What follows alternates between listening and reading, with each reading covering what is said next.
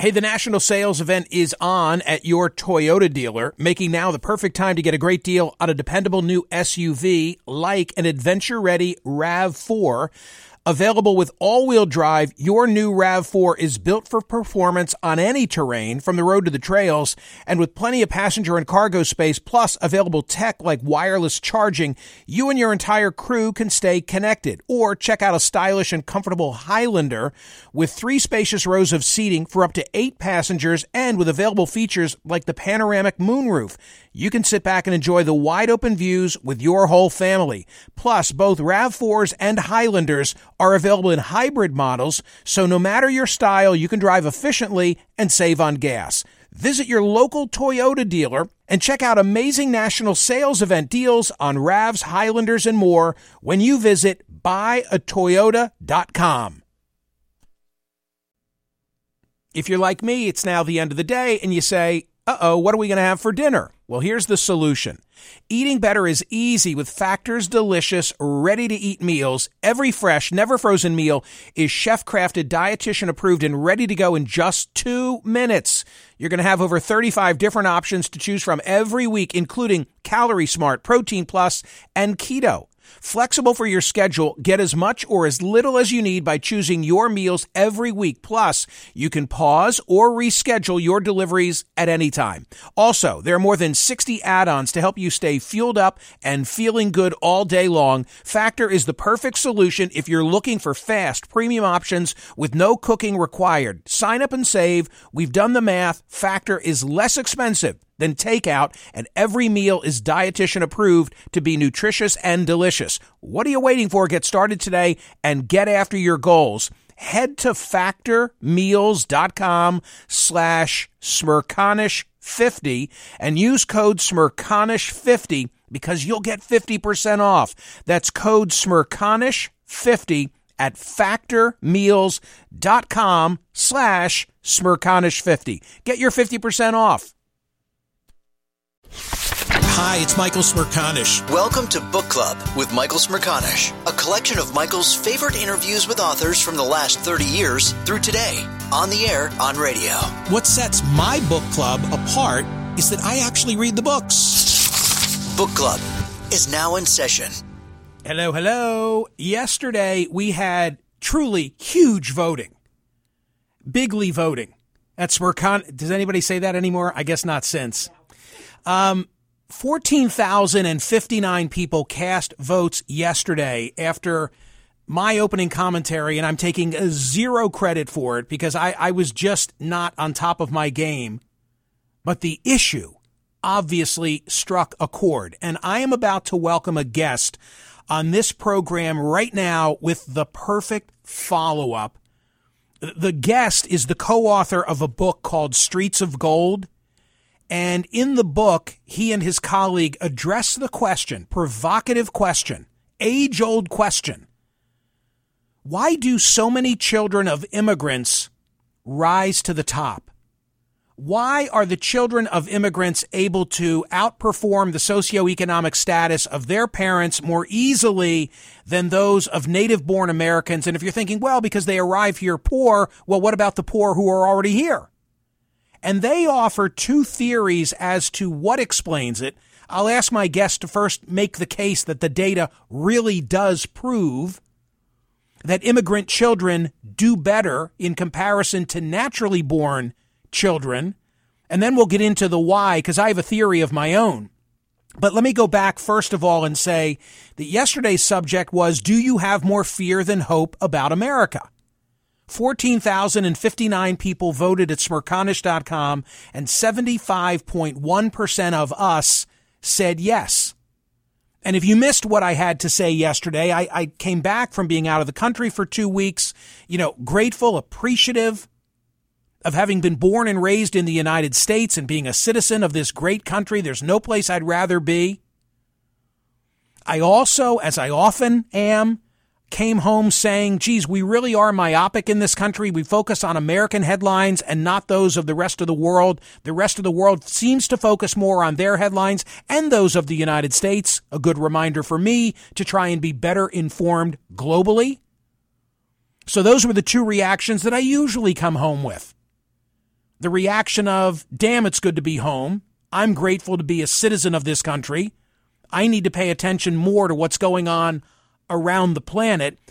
But a third reaction that I came home with was a sense of pessimism as to what's going on in this country. The politics, the polarization, the violence. And I learned, because we had a guest on the program yesterday from the RAND Corporation, that I'm not alone. That a lot of us are feeling a sense of foreboding about this country. And taking me now to my guest, one of the reasons I think that we have a sense of foreboding about this country is that, and you'll tell me in a moment when I open the telephone lines after a brief chat, but my speculation is that one of the reasons that we have a sense of foreboding is that we're worried about our kids, and that we're worried about our grandkids, and that we're worried about our children and grandchildren in a way that our parents weren't necessarily concerned about us. Because there was always this belief that we would do better than our parents. And many of us have.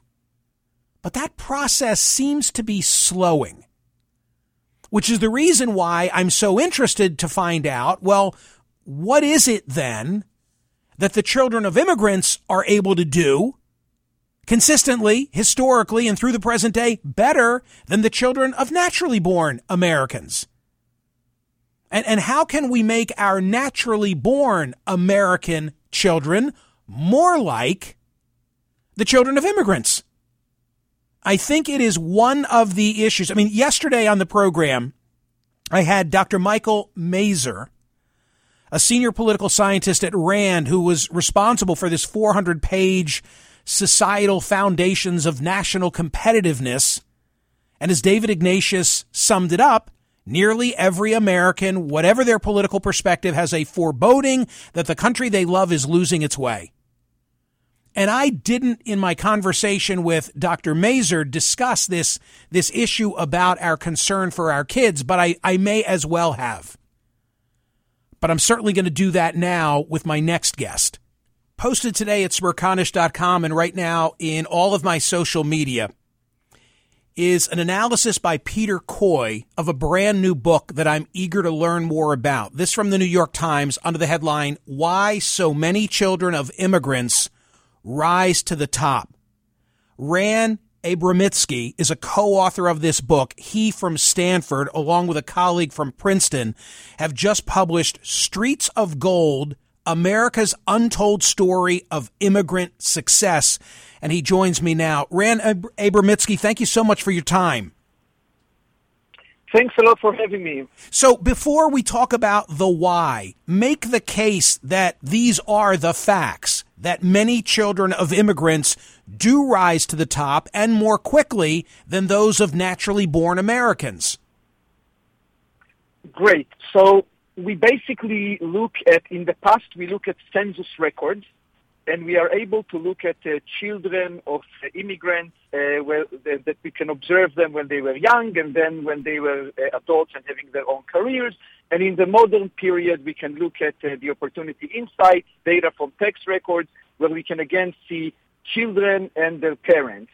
And what we find is that the children of immigrants, and especially the ones who we focus, for example, on poor immigrants. So think about children of immigrants who grew up in the 25th percentile of the income distribution. So think about it as children who grew up in poor families where both parents work for wage jobs.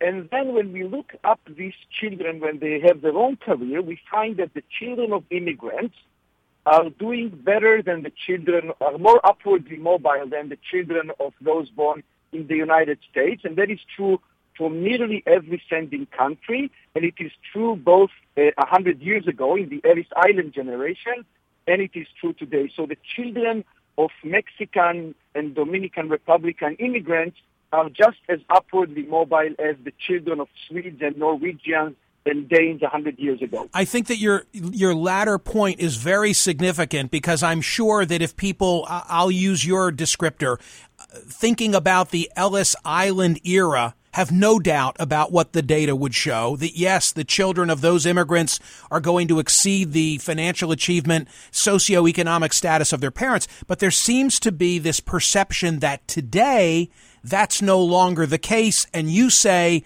the data belies that observation. Exactly. So there is this nostalgic view Yes. about these Ellis Island immigrants, that they came and moved quickly from rags to riches, Yep. and that that is in contrast to today's immigrants that are kind of stuck in a permanent underclass.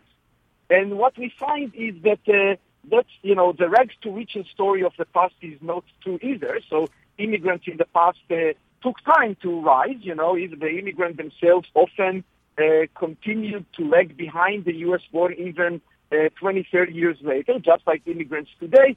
But that the children of those immigrants in the past were very upwardly mobile, and that the children of today's immigrants are just as upwardly mobile as the children of past poor immigrants. Does it matter where the parents come from?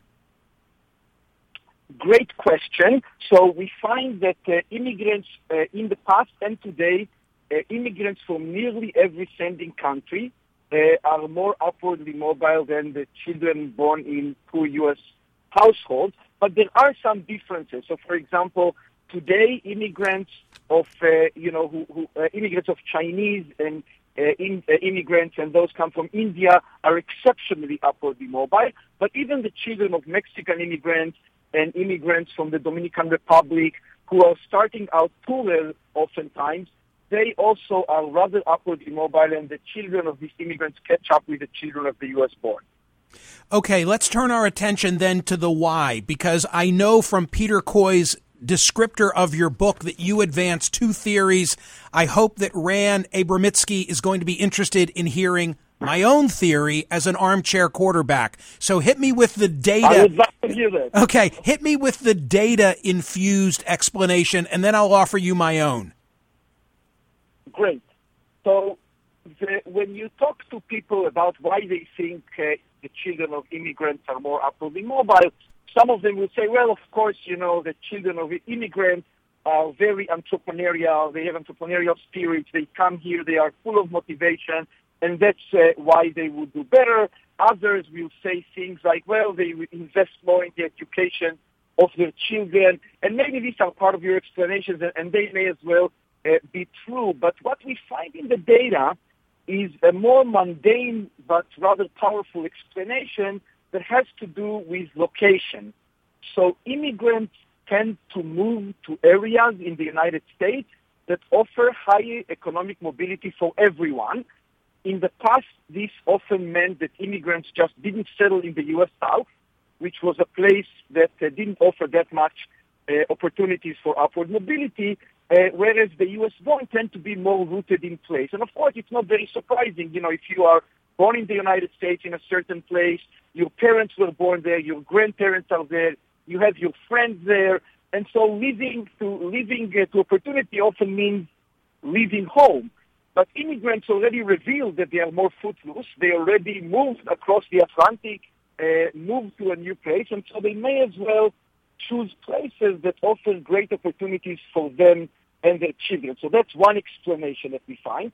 The other one has to do with immigrants tend to be underplaced in the income distribution relative to what their talents suggest. So, for example, think about the immigrant who moved to the U.S. and he's a doctor, but in the United States he's a taxi driver just because he doesn't have enough English and he has some hard time finding a job. But the children of these immigrants will tend to converge to the doctor father rather than to the taxi driver father, and so they are exceptionally upwardly mobile because they are no longer underplaced and they grew up in the United States and so on. Both of those make total sense to me. The children are not going to be afflicted with the same level of language barrier as their parents, and the parents have already, as you say, exhibited a willingness to move wherever. So once they get to the United States, if the jobs are in a certain part of the country, that's where they are inclined to move. You did make reference to where I was going with my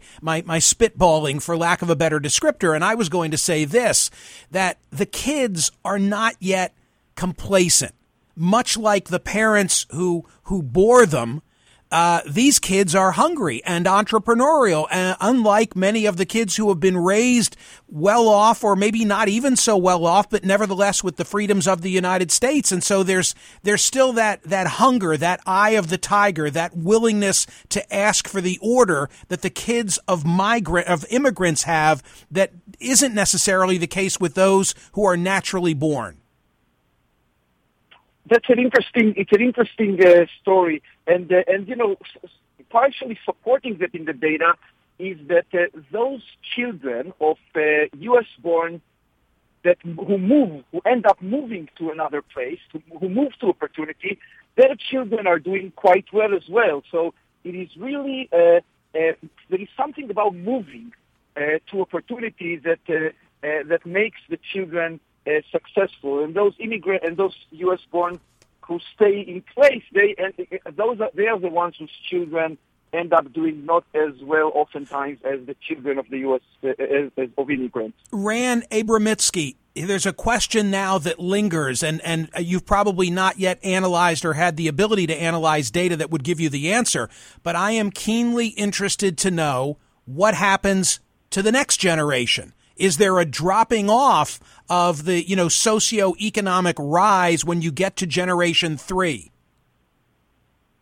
That's an excellent question. We should do more about this, and we can certainly do that in the data, because in the data we can link up the children of immigrants, and then we can look up the grandchildren of immigrants, and then see what happens to them. And that's a great question. But I can tell you that by the second generation, almost anywhere we can look at in the data, the children of immigrants become remarkably similar to the children of the U.S. born. So they have fully caught up in the income distribution. The immigrants already assimilated, so they speak English well. They tend to marry outside of their own group oftentimes. They give, they have names that are more similar to the names that U.S. born parents give. And so they seem quite similar already by the second generation, but I completely agree with you. It will be really interesting to see what happened in Generation 3 and 4. My best guess is that they will become very much American. So, for example, part of what we do, Leah and I are both economic historians, and so when we look at the past immigrants, we have the perspective of 100 years. And so when people talk today about immigrants, they say, why don't we get more Norwegians coming here? Why don't we have more Europeans? And that is from a perspective of 100 years, that 100 years later, those European groups seem remarkably similar to the U.S. border. They are fully assimilated. And so one of the messages of the book is that we should think about immigration policy in terms of generations, not in terms of just years. Because when you take a long-term perspective and you look from a perspective of 100 years, the immigrants and their children and their descendants are doing remarkably well in the United States. Your co-author, and I should have noted this, help me with her pronunciation, is it Boustan from Princeton? It's Leah Boustan from Princeton. Leah Boustan from Princeton. Yeah. Again, the book is called, and I'll make sure that I tweet the link to the book. It's called Streets of Gold, America's Untold Story of Immigrant Success. One other issue, if I may, there's a perception among some that immigrants frequently take jobs from native-born Americans. And of course, this gets into an issue of, are they doing jobs that native-born Americans will not do? My response has often been to say, and you tell me if the data backs this up, that the same type of person who's willing to risk everything to come to the United States for themselves and their family is the type of person more inclined to try and start a business. They are, by nature, more entrepreneurial. Does the data support that? The data does support it. So you should think about it this way. Immigrants tend to come today in two groups. They tend to be the ones who are very skilled. They go to tech, business. They are more likely to create a new business. They are more likely to invent, and they are more likely to create patents and so on. Those actually create jobs for the U.S. born rather than take away jobs from the U.S. born. They also tend to come also in a group of lower skilled groups, but even they tend to work in the kind of jobs with relatively little competition from U.S.-born, like, picking crops and cleaning the dishes and help the elderly, and the kind of jobs that the U.S.-born don't tend to work in. And the U.S.-born tend to work more in jobs that require English skills and stuff like that. So that's your conjecture is supported by the data. The high skill end of the immigrants are definitely creating jobs and businesses rather than tending to take jobs from the U.S. born. Ran, one final subject, and thank you for being so gracious with your time. You have based your analysis largely on census data in the United States. Do you think you would find, I'm asking you to speculate, do you think you would find a similar trajectory if you looked at other nations, if you looked at Western Europe, if you looked at the United Kingdom, et cetera, et cetera? Do you think you'd find the same pattern that the children of immigrants more quickly rise to the top? I think that there is something special about the U.S. here, I have to say. So there are some studies about immigrants and their children done in other countries like Germany and France and Australia and Canada. And there is the immigrants and their children in those countries aren't as upwardly mobile as what we find for the children of the U.S. born. So there is some special sauce here in the U.S. that we didn't quite get to realize what it is. In part, it could be because if you think about it, the U.S. has always been a nation of immigrants, a tradition of receiving immigrants for a long time. Europe, in contrast, used to be 100 years ago a sending country, but today, in the last few decades, it becomes more of a receiving country of immigrants. Maybe it doesn't have, maybe despite all of the complaints about the U.S., immigrants are welcome here, and they do have less barriers and perhaps less discrimination than in some other parts. We don't quite know what it is, but it does seem to be a little bit of a U.S. story rather than an immigration story everywhere in the world. That was excellent. Thank you so much for your willingness to discuss Streets of Gold. I wish you good things with the book. Thank you so much for having me. It was great to talk to you. Ran Abramitsky, ladies and gentlemen. I love this subject. It's been a recurring theme on the program over the years. And now I ask you to define what is, I'll use his words, what's the special sauce? Why do so many children of immigrants rise to the top? Historically and through the present day, he says, based on data, his arguments with his co-author, Leah Boustan, that they've got a willingness to move to areas of opportunity. So they're not going to come to the United States and settle in an area where there are not jobs. And secondly, the kids have an easier time outdoing their parents because they have less of a language barrier. And then I throw into the mix the consideration that they have, like their parents, a risk-taking mentality, more so than those who are already here. They're hungry, and they are not yet complacent. By the way, my further speculation is that if and when he ever looks at the third generation, they will be complacent. They will be complacent. But they've got a hunger, and that hunger is good for the country. This is the Book Club with Michael Smerconish podcast from SiriusXM. Spring? Is that you? Warmer temps mean new Allbirds styles. Meet the Super Light Collection, the lightest ever shoes from Allbirds, now in fresh colors. These must-have travel shoes have a lighter-than-air feel and barely-there fit that made them the most packable shoes ever. That means more comfort and less baggage. Try the Super Light Tree Runner with a cushy foam midsole and breathable eucalyptus fiber upper. Plus, they're comfy right out of the box. So what can you do in a super light shoe? What can't you do is the better question. And because they're super packable, the real question is, where are you taking them? Experience how Allbirds redefines comfort. Visit allbirds.com and use code SUPER24 for a free pair of socks with a purchase of $48 or more. That's ALLBIRDS.com. Code SUPER24. NYBG's brand new online education program, Plant Studio, offers bite-sized courses tailor-made for you. Guided by plant professionals, dig into botany, floral design, landscape design, and more. Online learning your way. Register at nybg.org. Hey, the national sales event is on at your Toyota dealer, making now the perfect time to get a great deal on a dependable new SUV like an adventure-ready RAV4. Available with all-wheel drive, your new RAV4 is built for performance on any terrain, from the road to the trails, and with plenty of passenger and cargo space, plus available tech like wireless charging, you and your entire crew can stay connected. Or check out a stylish and comfortable Highlander with 3 spacious rows of seating for up to 8 passengers and with available features like the panoramic moonroof.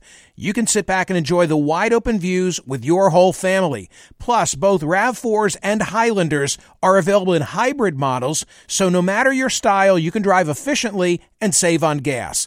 Visit your local Toyota dealer and check out amazing national sales event deals on RAVs, Highlanders, and more when you visit buyatoyota.com. If you're like me, it's now the end of the day and you say, uh-oh, what are we going to have for dinner? Well, here's the solution. Eating better is easy with Factor's delicious, ready-to-eat meals. Every fresh, never-frozen meal is chef-crafted, dietitian-approved, and ready to go in just 2 minutes.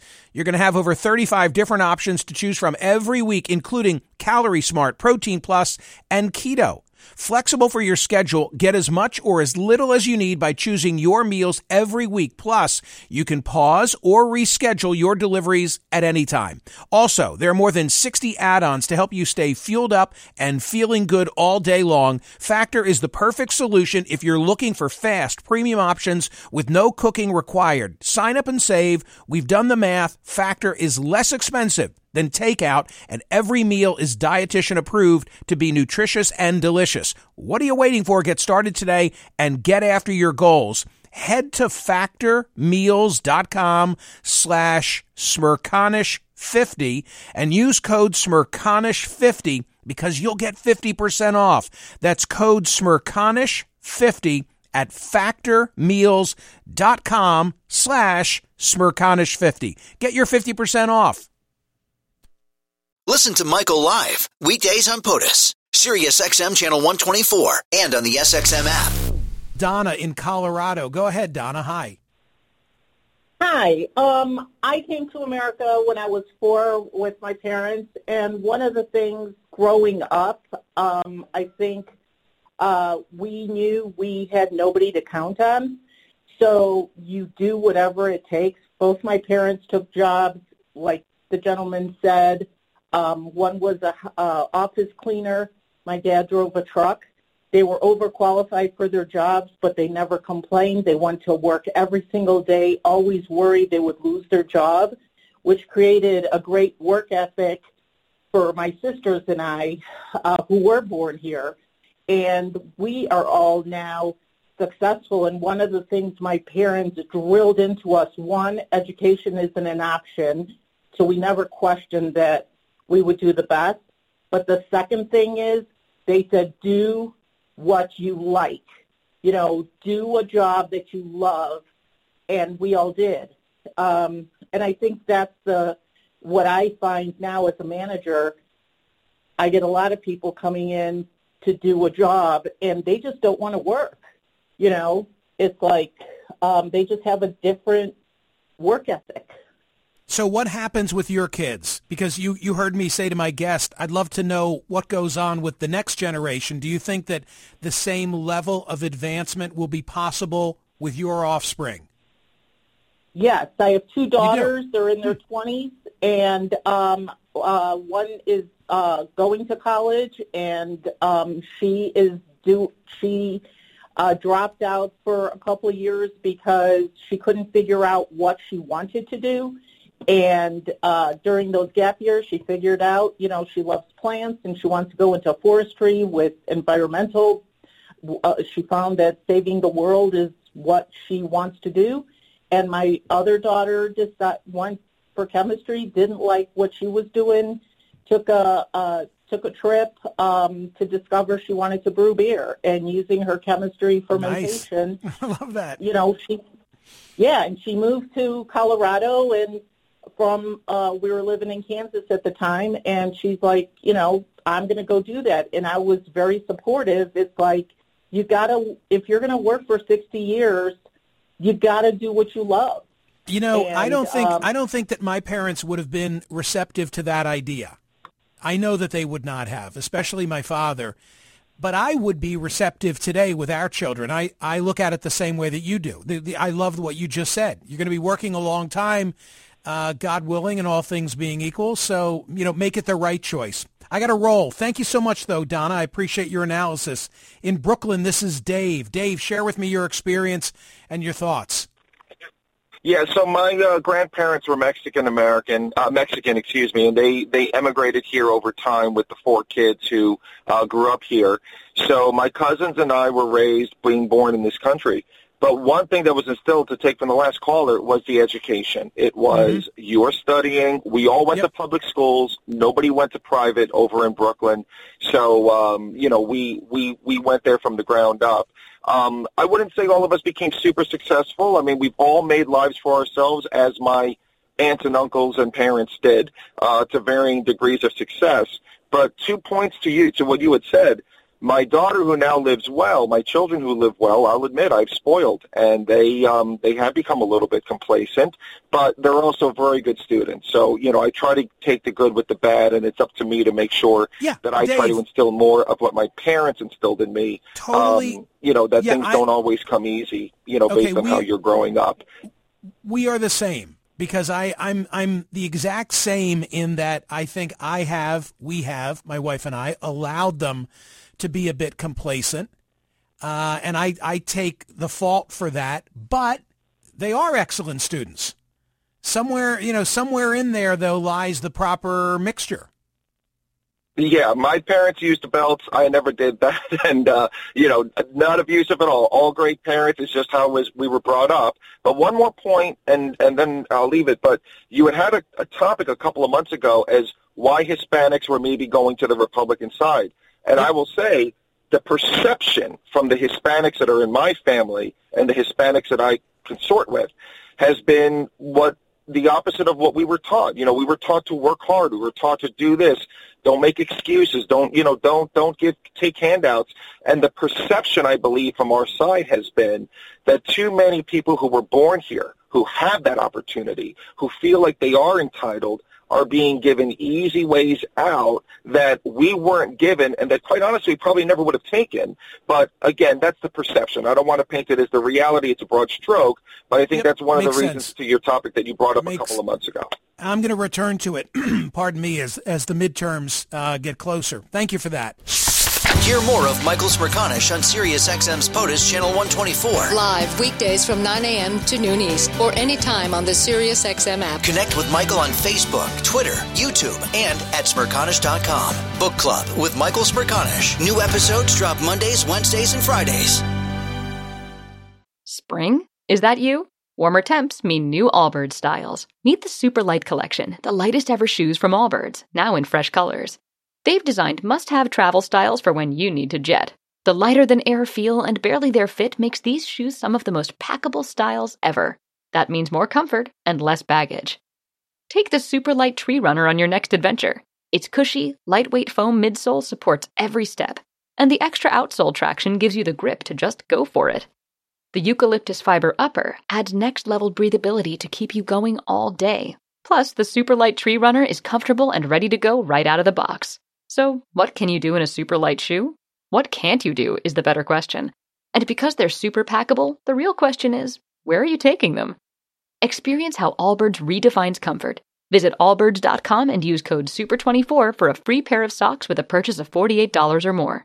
That's ALLBIRDS.com, code SUPER24. NYBG's brand new online education program, Plant Studio, offers bite-sized courses tailor-made for you. Guided by plant professionals, dig into botany, floral design, landscape design, and more. Online learning your way. Register at nybg.org.